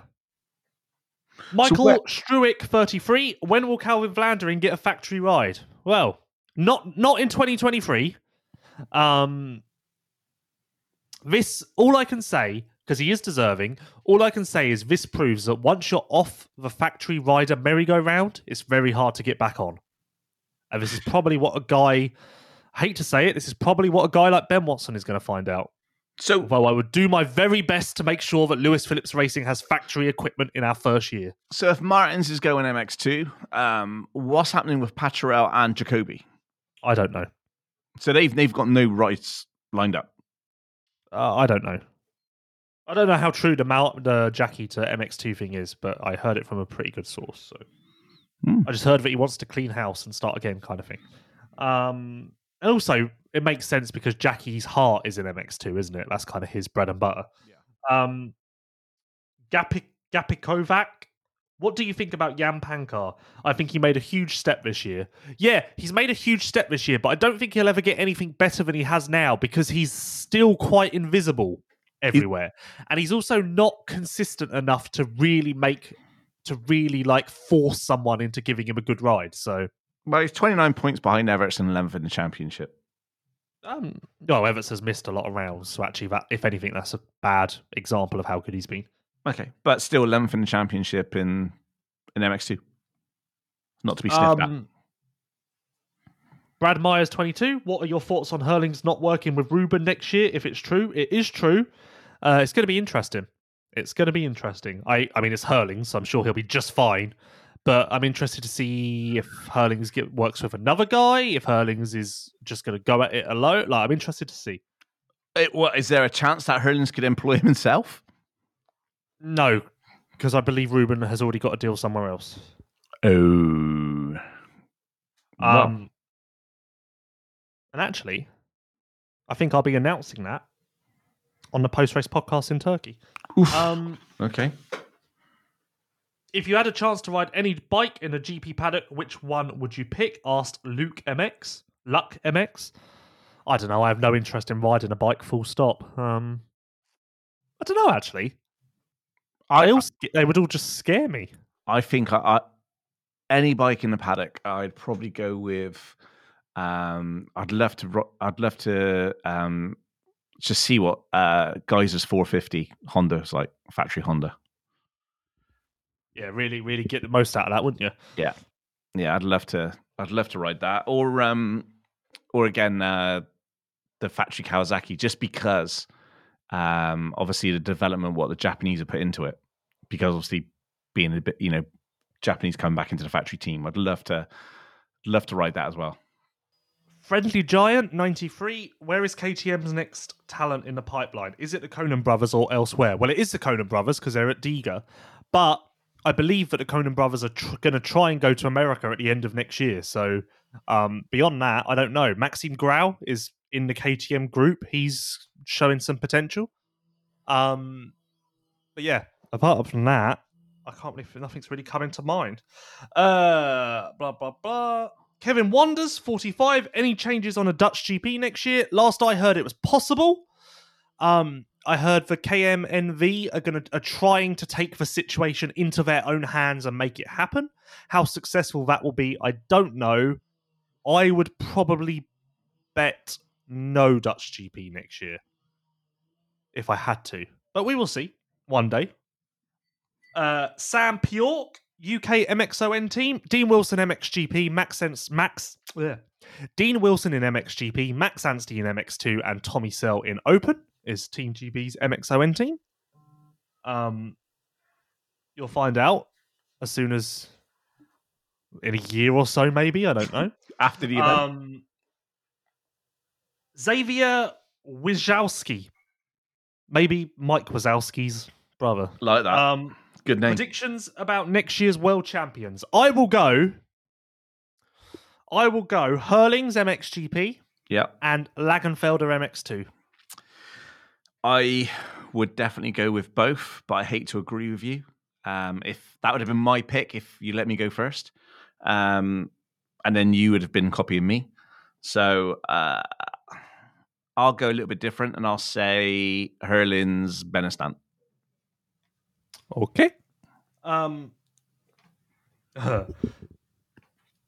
Stevie _ B 1988. What Brits will be doing a full MXGP season next year? None. Well, hopefully Ben. Conrad won't be. Rizzy maybe, Oh yeah. depending on if he stays at Riley Racing. Yeah. Bobby Bruce, I hear, is going to do select European GPs. Okay. And am I missing anyone? Sterry potentially might have an MXGP deal. I don't know though. Bray. Oh, go on. Yeah, I was going to say like it's tough because I can actually see next year there being maybe one British rider, like doing a full season. That's it. Scary. What, Ben Watson on Lewis Phillips Racing? Well, I think that's the only chance that it will Ben be on the line at the first round. I will make sure of it. Comrade, If I have to steal a factory KTM, I will. It looks like, it's like I don't even think we'll see Comrade in Europe. Is this British motocross? Oh dear. Braden _ 212. If Gertz loses his title, is it the worst championship collapse of all time? Honestly, yeah. Is it though? He was 26 points up with 5 motos to go. Yeah, and he hasn't had a bike problem. He hasn't had an injury. He literally just had to not screw up. Just had a brain fart. I I can't think of another one. 5 motos to go, 26 points. That's a very strange question. Aaron Lewis 225. It's been a while, you guys. Glad you're back. Any comment on Paul Malin stating that after hearing about Lewis's ability to drive a go-kart, he questioned whether or not Lewis could even qualify for a driver's license? He said this on air with JT. Lewis, you claim to be a great go-kart driver. Who's telling the truth? Shots fired. What? So they actually mentioned me go-karting on TV. Wow. Anyone confirm this? I don't know, but shots fired. Did you watch Sweden? Yeah, Probably not. I usually have the volume turned down, to be honest, to be fair. Well, that's a milestone in my life, if so. Wow. Look at you go. I'm quite good in a go-kart. I know, you keep telling everybody. Yeah, I'm really quite good in a go-kart. Outdoor, not indoor. I'm not built for that. We're going to Fruxton. So outdoor, I'm pretty good. I'm not going to lie. I impress myself. We're going to get the season done, and then you, me, Sean, and Wes are going to Fruxton.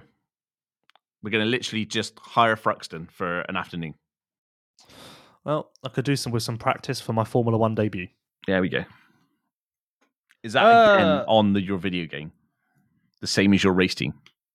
69 Harib _ Allsack 69. Put a sound on how happy Gertz would be if he wins the championship. Yay! Oh God. Franz _ Ixt. Who is going to be the biggest flop in 2023? Ooh. Can't even think of anyone.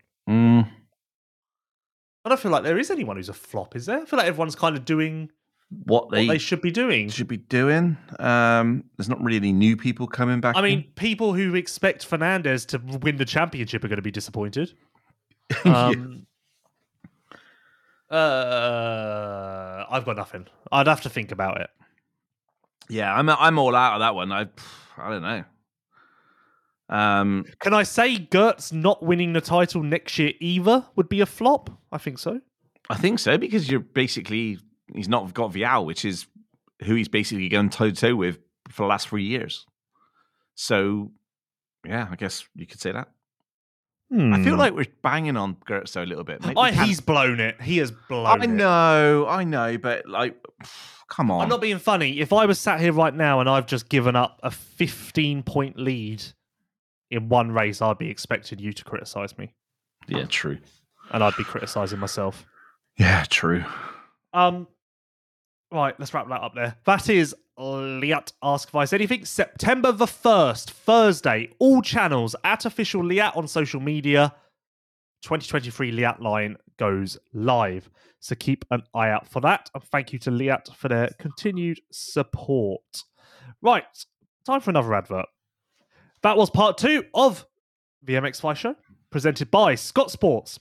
The Softcon Air Protection range from Scott sets new standards in upper body protection and offers riders a revolutionary solution to staying protected whilst riding. Constructed using exclusive D30 protection plates, the Scott protectors are low profile, soft, and flexible to give you maximum comfort while riding. In the event of a crash, the D30 plates instantly go hard on impact, giving you the protection that you need when it counts. The Softcon Air range also provides greatly increased airflow to the body. The breathable protection plates combined with strategically placed anti-moisture panels mean this body armour works hard to keep you cool and dry when the action heats up. All Scott upper body protectors are fully CE certified level 1 or level 2. Protect what matters. Scott Sports, scott-sports.com. Thank you, of course, to Fly Racing, Liat, Scott Sports, Renthal, Manscaped, Planet Motor Holidays, Prox Racing Parts, MXGP TV, Even Strokes, Asterix Knee Braces, and Armour Nutrition. That's part 2. We'll be back just after this ad break to discuss some rule changes for 2023 MXGP. See you in a bit. You are listening to the MX Vice Show. Even Strokes is the newest e-commerce store in motocross. Built by motocross enthusiasts, Even Strokes understands your need and offers all of the products you need for a weekend at the track. Shop now for Yoko, Alpine Stars, Fast House, and more at evenstrokes.com. Known for producing the world's most effective neck braces, Liat continues to evolve and can now protect riders from head to toe. No matter whether it is their new for 2021 4.5 boot, which offers advanced technology at a mid-range price point, or the all-new 7.5 helmet that comes with 3 Liat bulletproof Velocity goggles, Liat has you covered. Shop Liat's extensive line of off-road gear on www.liat.com. The MX Vice Show. Welcome back to episode 106 of the MX5 show. It's the final part. Thank you to Fly Racing, Liat, Scott Sports, Renthal, Manscaped, Planet Motor Holidays, Prox Racing Parts, MXGP TV, Even Strokes, Asterix Knee Braces, and Armour Nutrition. As I mentioned, the final part of the MX5 show is presented to you by Prox Racing Parts, who supply genuine replacement products which meet or even exceed OEM quality. All parts are manufactured to highest quality standard at state-of-the-art manufacturing facilities around the world. Hence why everything that Prox Racing Parts offer exceeds the highest level requirements that all motocross riders require. Many of the Prox parts are actually made by the same suppliers to the OEMs. Head to pro-x.com now to learn more and get the same parts that Rick Elsinger used to race his way to the EMX 250 title. Obviously, those riders aren't on factory equipment, although it's an official Yamaha team.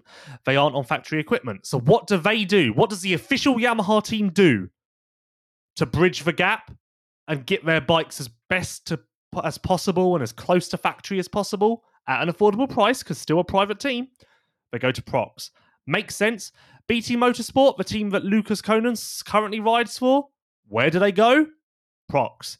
You see the similarities and a pattern here, and the fact is that they are using and buying the same products that you can yourself for your bike. Head to pro-x.com, use their parts finder, and on there you can put in your bike, your make, model, your machine.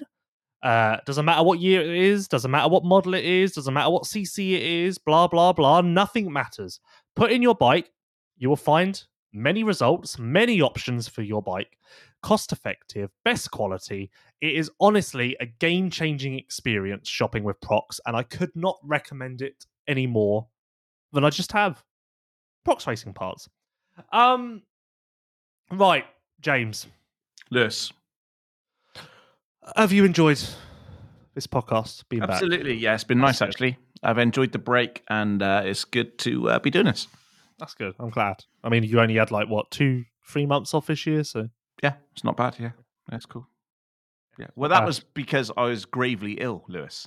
I'm just happy to be back, fully functioning. I haven't seen any doctor reports or anything. You say that, but what you'll need to learn, Lewis, is that I believe COVID, you even said there isn't even enough data yet for long COVID. Not enough data, I was told by the team of specialists I had rallying around me. Well, that's actually what Prado told me as well. Yeah, it's not. But there isn't enough data. I also got told that they couldn't do anything for you, which kind of tells me that they went, meh, he's fine. Well, every test that came back said that I was a superb athlete. Exactly. So actually, pretty much they said fishy of a man of my age. Literally, you've got the body of a 23-year-old. Their words, not mine. So right. Let's talk about some changes that could potentially be coming for 2023. Heavily rumoured in France, obviously not confirmed, so who knows, things could change, but I think these things are happening. First of all, EMX 250, current age rule is 23. Looks like it's going to be cut to 21, so you're 21 and you're out of there. I like that. A positive first step. I would have also been happy with something much more drastic, like 19 or 20, or getting rid of EMX 250 altogether. But I can accept, and I'm happy with, changing it to 21 if that is the way they go. Yeah. Oh, brilliant. Thank you for that. No, 21 is a good age. I'm happy that the 250 is still in. The reason being is that obviously, as we all know, it's €300. There's a huge debate, about paying €1,000 to 300. For me, if you're going to be riding that level and you can't afford £1,000 entry fee, then possibly it's probably not the right thing for you. But the fact that it's only €300, €300, and it gives people a good opportunity to experience what EMX 250 is, and we've seen multiple riders switch from EMX 250 to podium and top fives in MX2.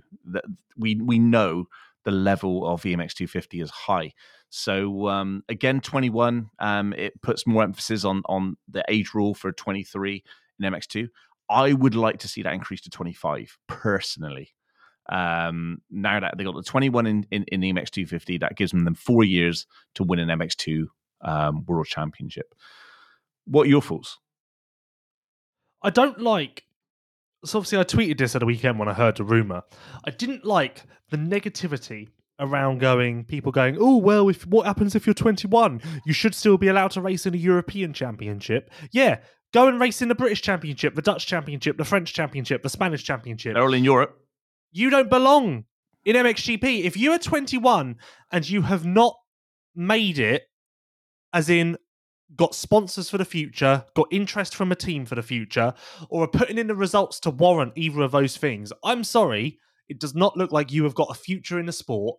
And you know what? You're a late bloomer. Go to the national championships, grind your way up from there, because you've had an opportunity on the world's biggest platform, and truth be told, by the time that they're 21, they would have been in EMX 250 for 4 years. Yeah. If you haven't come good by then, I'm sorry. It's time to get out of there. This is a world championship. Not everyone gets to have a go.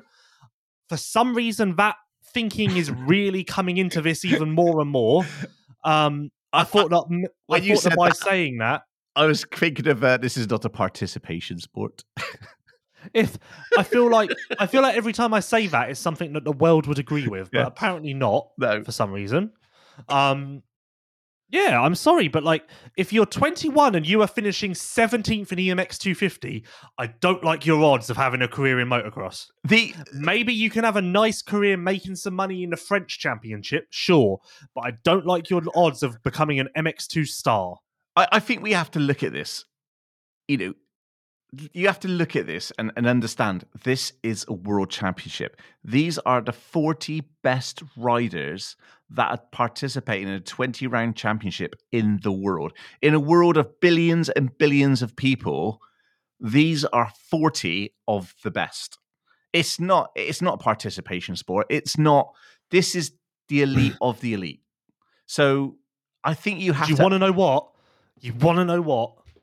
If you are that 17th place EMX 250 rider, you're doing yourself no good floundering around in the lower half of the top 20. You want a future in this sport?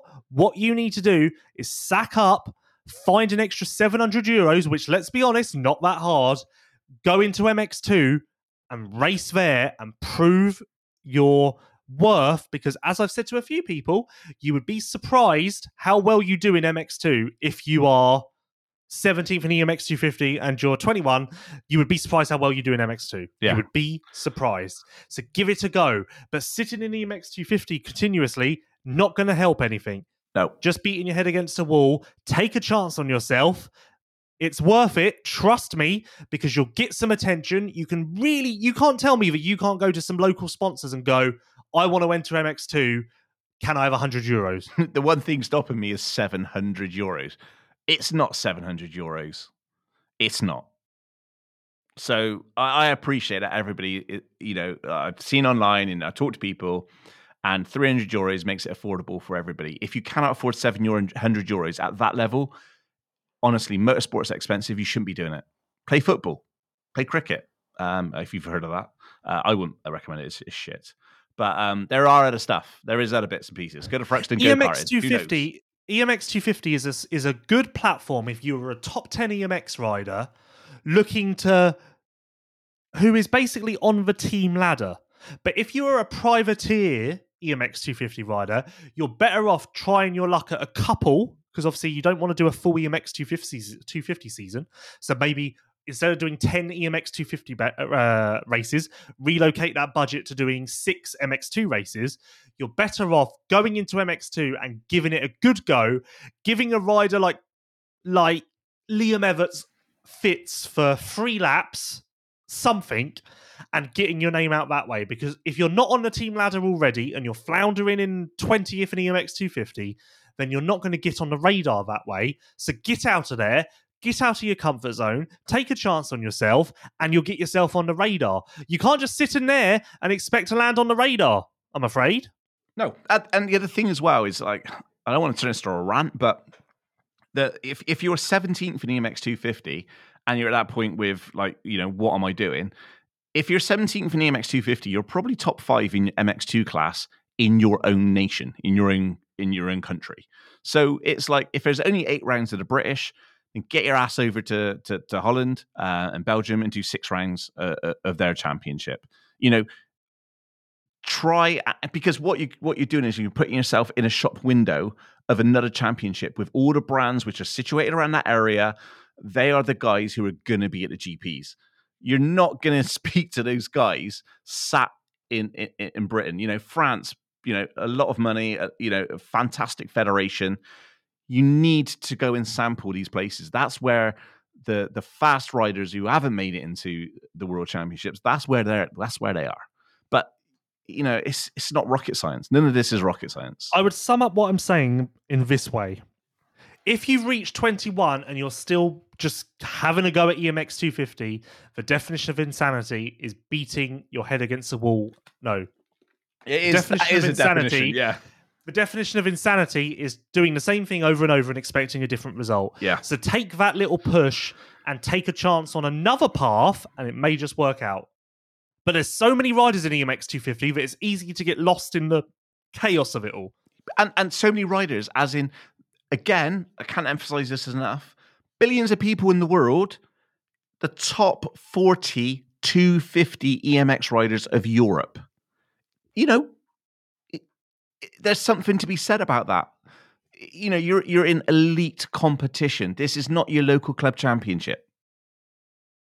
Run over. I would like to see, as well as the 21 age rule, I would like to see a rule that once you have won 5 EMX 250 overalls, you're then out the following season. Absolutely, like an experts points thing where you've basically if you've won 5 rounds in EMX 250, I don't care if you've been injured, so your championship results haven't been that good. You're ready to go. Yeah, like, it's time to get out. Sandbagger.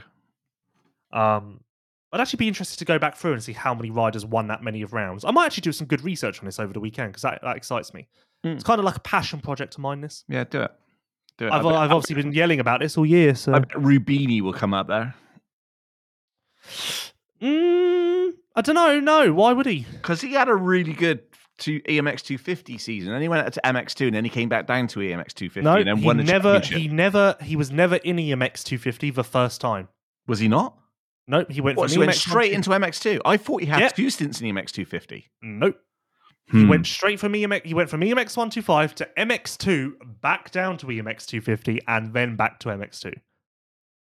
So he's been in the MX 250 twice, hasn't he?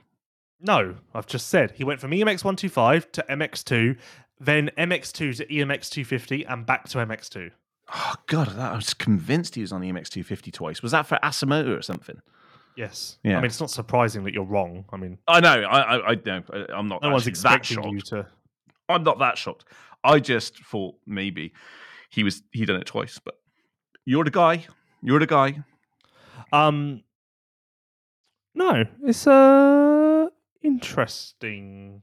Interesting.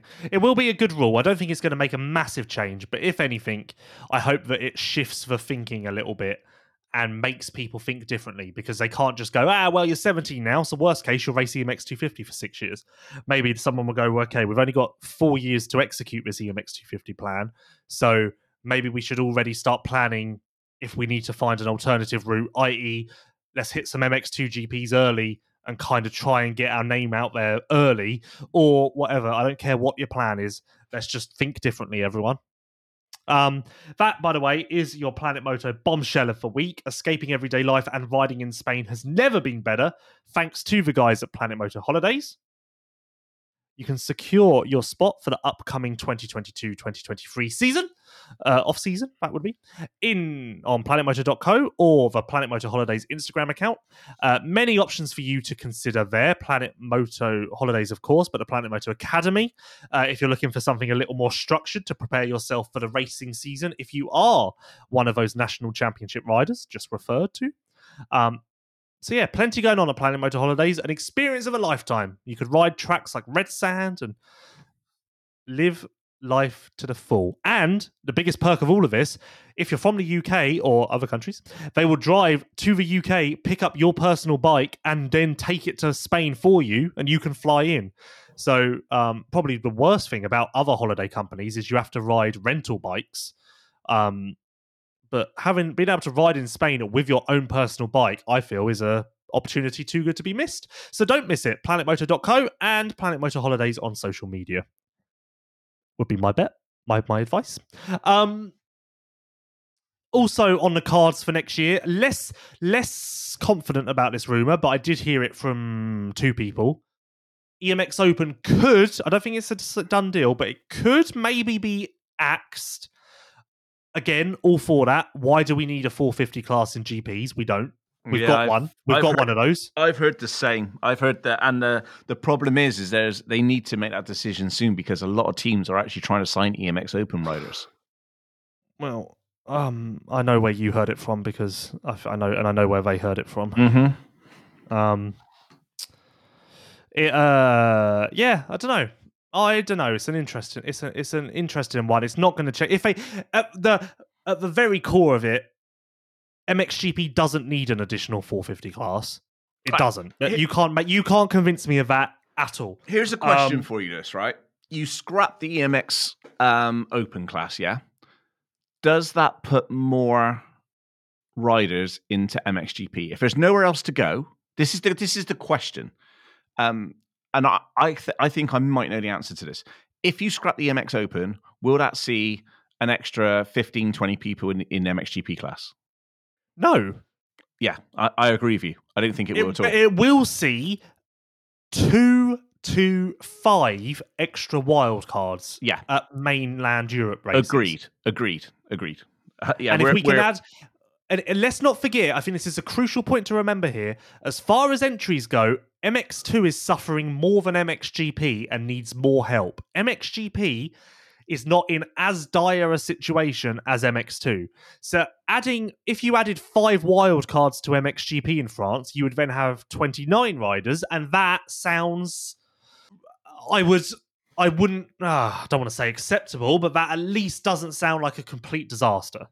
See, the thing I would like to add, this is when people keep going on about money and, there's, riders not earning money, then you got to pay £1,000 entry fees. What I would like to come into this, if they do get rid of the EMX Open, then make 5 wildcard places available for that country where people can enter for €300 in MXGP. Now, I don't know the exacts on. Well, actually, I didn't hear this, but when I did the don't let me finish this before interrupting with a stupid little joke. I will keep my mouth shut. Yep. I didn't hear this, but when I did the podcast with Adam Wheeler this week, he said that he's heard that to wildcard at a GP will only cost €300. Well, that makes common sense. I haven't heard that, so I have no idea where he got it from, whether it's a good source. But I heard, he said that the entry fee will be reduced for wildcards at events across the season, which changes the game completely, because then that's strong. Maybe you do get 10 EMX Open riders. Yeah, that's strong. For me, that is just the most common sense thing I've ever heard. Well, wait, hold on. So it's 10 grand to enter a rider for the whole season. Yeah. Say it's 300 for a wild card. No, that can't be right, because that's cheaper than entering for a whole season. So you may as well just wild card your way through the year. Yeah, but that's where, what you're saying is, it's €300 if you wild card your own country. I'm not confident he said €300. Maybe he said more. He definitely said reduced. The one thing which I'm interested in, right, is that we know that Infront's been through a couple of really rocky years with COVID. That has an effect. That's not just had an effect on Infront. That's had an effect on every championship, every kind of event company in the world, right? So that's, shit went south quite quickly for everybody. By axing the EMX 450, potentially. I'm just wondering where they're going to get extra money from, because that generates around about £24,000 or €24,000 per round. So if there's only 4 rounds, that's still €100,000 that's coming into the championship through entry fees. So I'm just wondering, obviously they're doing the maths. They must be coming up with, right, okay, we're going to if we do Axis Open, we've got a deficit of 100,000. How do we get that back? They're fine. They would make 50% of that in wildcards, you'd think. But that's what I'm thinking. I'm thinking that they took that as a business case and said, right, okay, how do we regenerate that 100,000 back into MXGP? That's kind of where I would, as a business person looking at it, that's how I would make this work. Because if you've got 20 rounds and you've got 5 wildcard GPs at €300, then you're getting close to that already. EMX Open is in Turkey. That's exciting. Just no one wants EMX Open. No one wants EMX Open in EMX Open in Turkey does not work. EMX Open in France or Italy or Great Britain, it would work. Now, actually, I don't want to contradict myself. I have said since EMX Open was introduced that it could work if it was branded correctly. However, I think since then, the entries for the premier classes have taken such a dive that we now need to... I think I put it best on Twitter when I said, look, first, we need to simplify the structure, because as long as the structure is a problem, we're never going to be able to pinpoint what the true issues are. Once the structure is more correct, 21 age rule for EMX 250, no EMX Open, that will shine a greater light on where the true issues lie. Right. So, that's good. Yeah.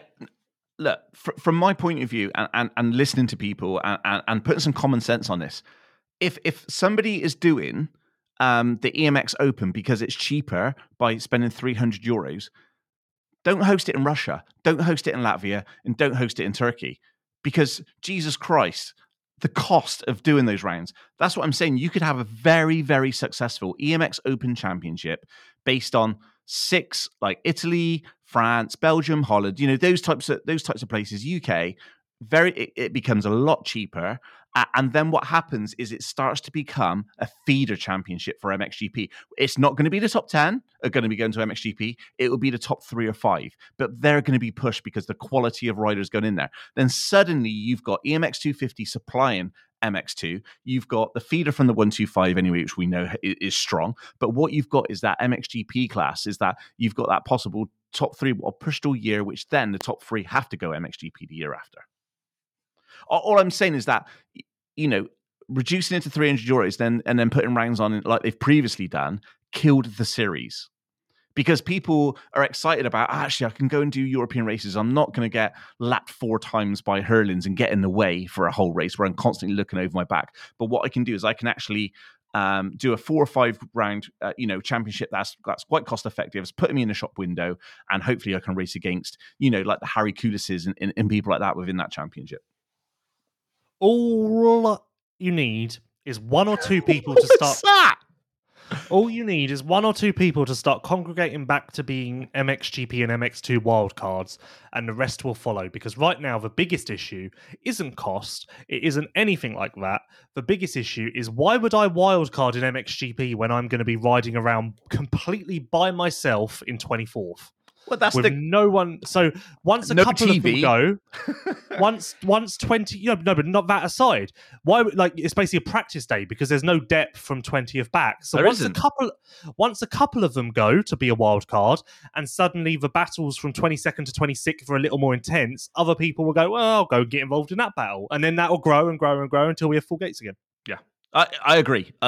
If we agree on something, and I think it's common sense. Like I genuinely can, it's common sense. It's business practical. It works. I hope that I doubt if they listen to this podcast show, but I hope that they kind of take some of the stuff what has been said this year on board, because it will make the championship better. It will make the championship stronger. Anything else you want to talk about? Well, no, I'm just like, every other fan. I'm just so interested in silly season and how this is going to work out. I mean, there's so many, we're deep into August now. We're coming into September, and usually we've got like announcements on a lot of the riders, and it feels like there is going to be no announcements. There is going to be no rides. It's like, it feels like, there's not much going on because there weren't that many riders on the market. So but it's like we don't know what teams are staying. We don't know what teams are going. We constantly hear so many rumors. Well, SM Action are going, I'm pretty sure still. Yeah, 114. Yeah, everyone knows that. Yeah. So, did you we don't know what's happened with Jackie. I'm almost certain he'll be an MX2 team. So, like, even if I just look at we ain't got time for that. But what I'm just interested in where are Bonacorsi? Where is Bonacorsi are you going to though? go? Where is Jacoby going to be going? Yes. Don't picture you sat at home at night going, I just need to know where Bonacorsi's going to go. Bonacorsi is a massive talent. Had a little bit of a wobble lately, but he's just won. He won not too long ago. Was it EMX 125?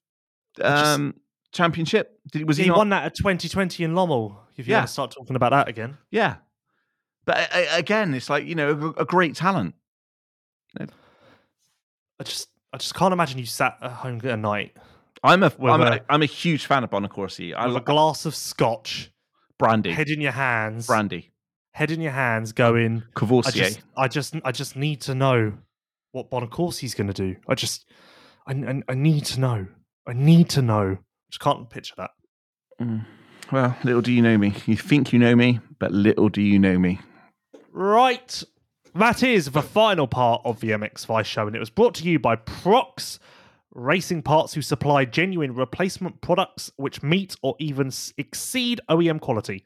All parts are manufactured to highest quality standard at state-of-the-art manufacturing facilities around the world. Hence why everything that Prox Racing Parts offer exceeds the highest level requirements that all motocross riders require. Many of the Prox parts are actually made by the same suppliers to the OEMs. Head to pro-x.com now to learn more. And I forgot to tell you That support for MX Vice is brought to you by Manscaped, who is the best in men's below-the-waist grooming. Manscaped offers precision-engineered tools for your family jewels. Manscaped recently launched the Ultimate Men's Hygiene Bundle, the Performance Package. Join over 4 million men worldwide who trust Manscaped with this exclusive offer just for you. 20% off and free worldwide shipping with the code MXVice, all caps one word, at manscaped.com. That's MXVice, all caps one word, MXVICE. M for motocross, X for xylophone, V for Victor, I for igloo, C for Christmas, E for elephant. I think if a psychologist analysed what you just come up with, then it would paint a very vivid picture of you. Right. Thank you, James Burfield. Thank you, Liz Phillips. Thank you to Fly Racing, Liat, Scott Sports, Renthal, Manscaped, Planet Motor Holidays, Prox Racing Parts, MXGP TV, Even Strokes, Asterix Knee Braces, and Armour Nutrition. I'm Lewis Phillips, your host. Whoa. Before anybody goes, quick announcement. Fox Hills this weekend, Swindon for the VMXDN is going to be awesome. Yeah.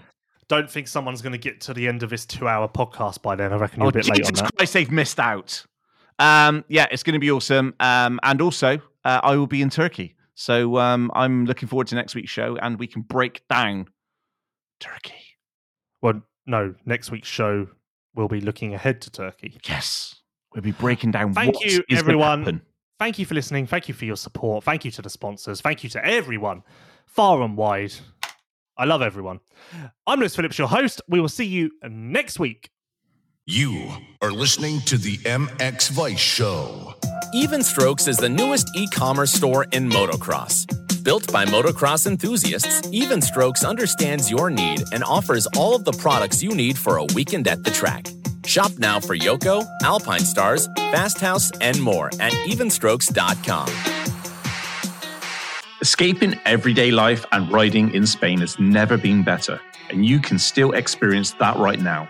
Planet Moto still have packages available, plus customizable options with the Planet Moto Academy.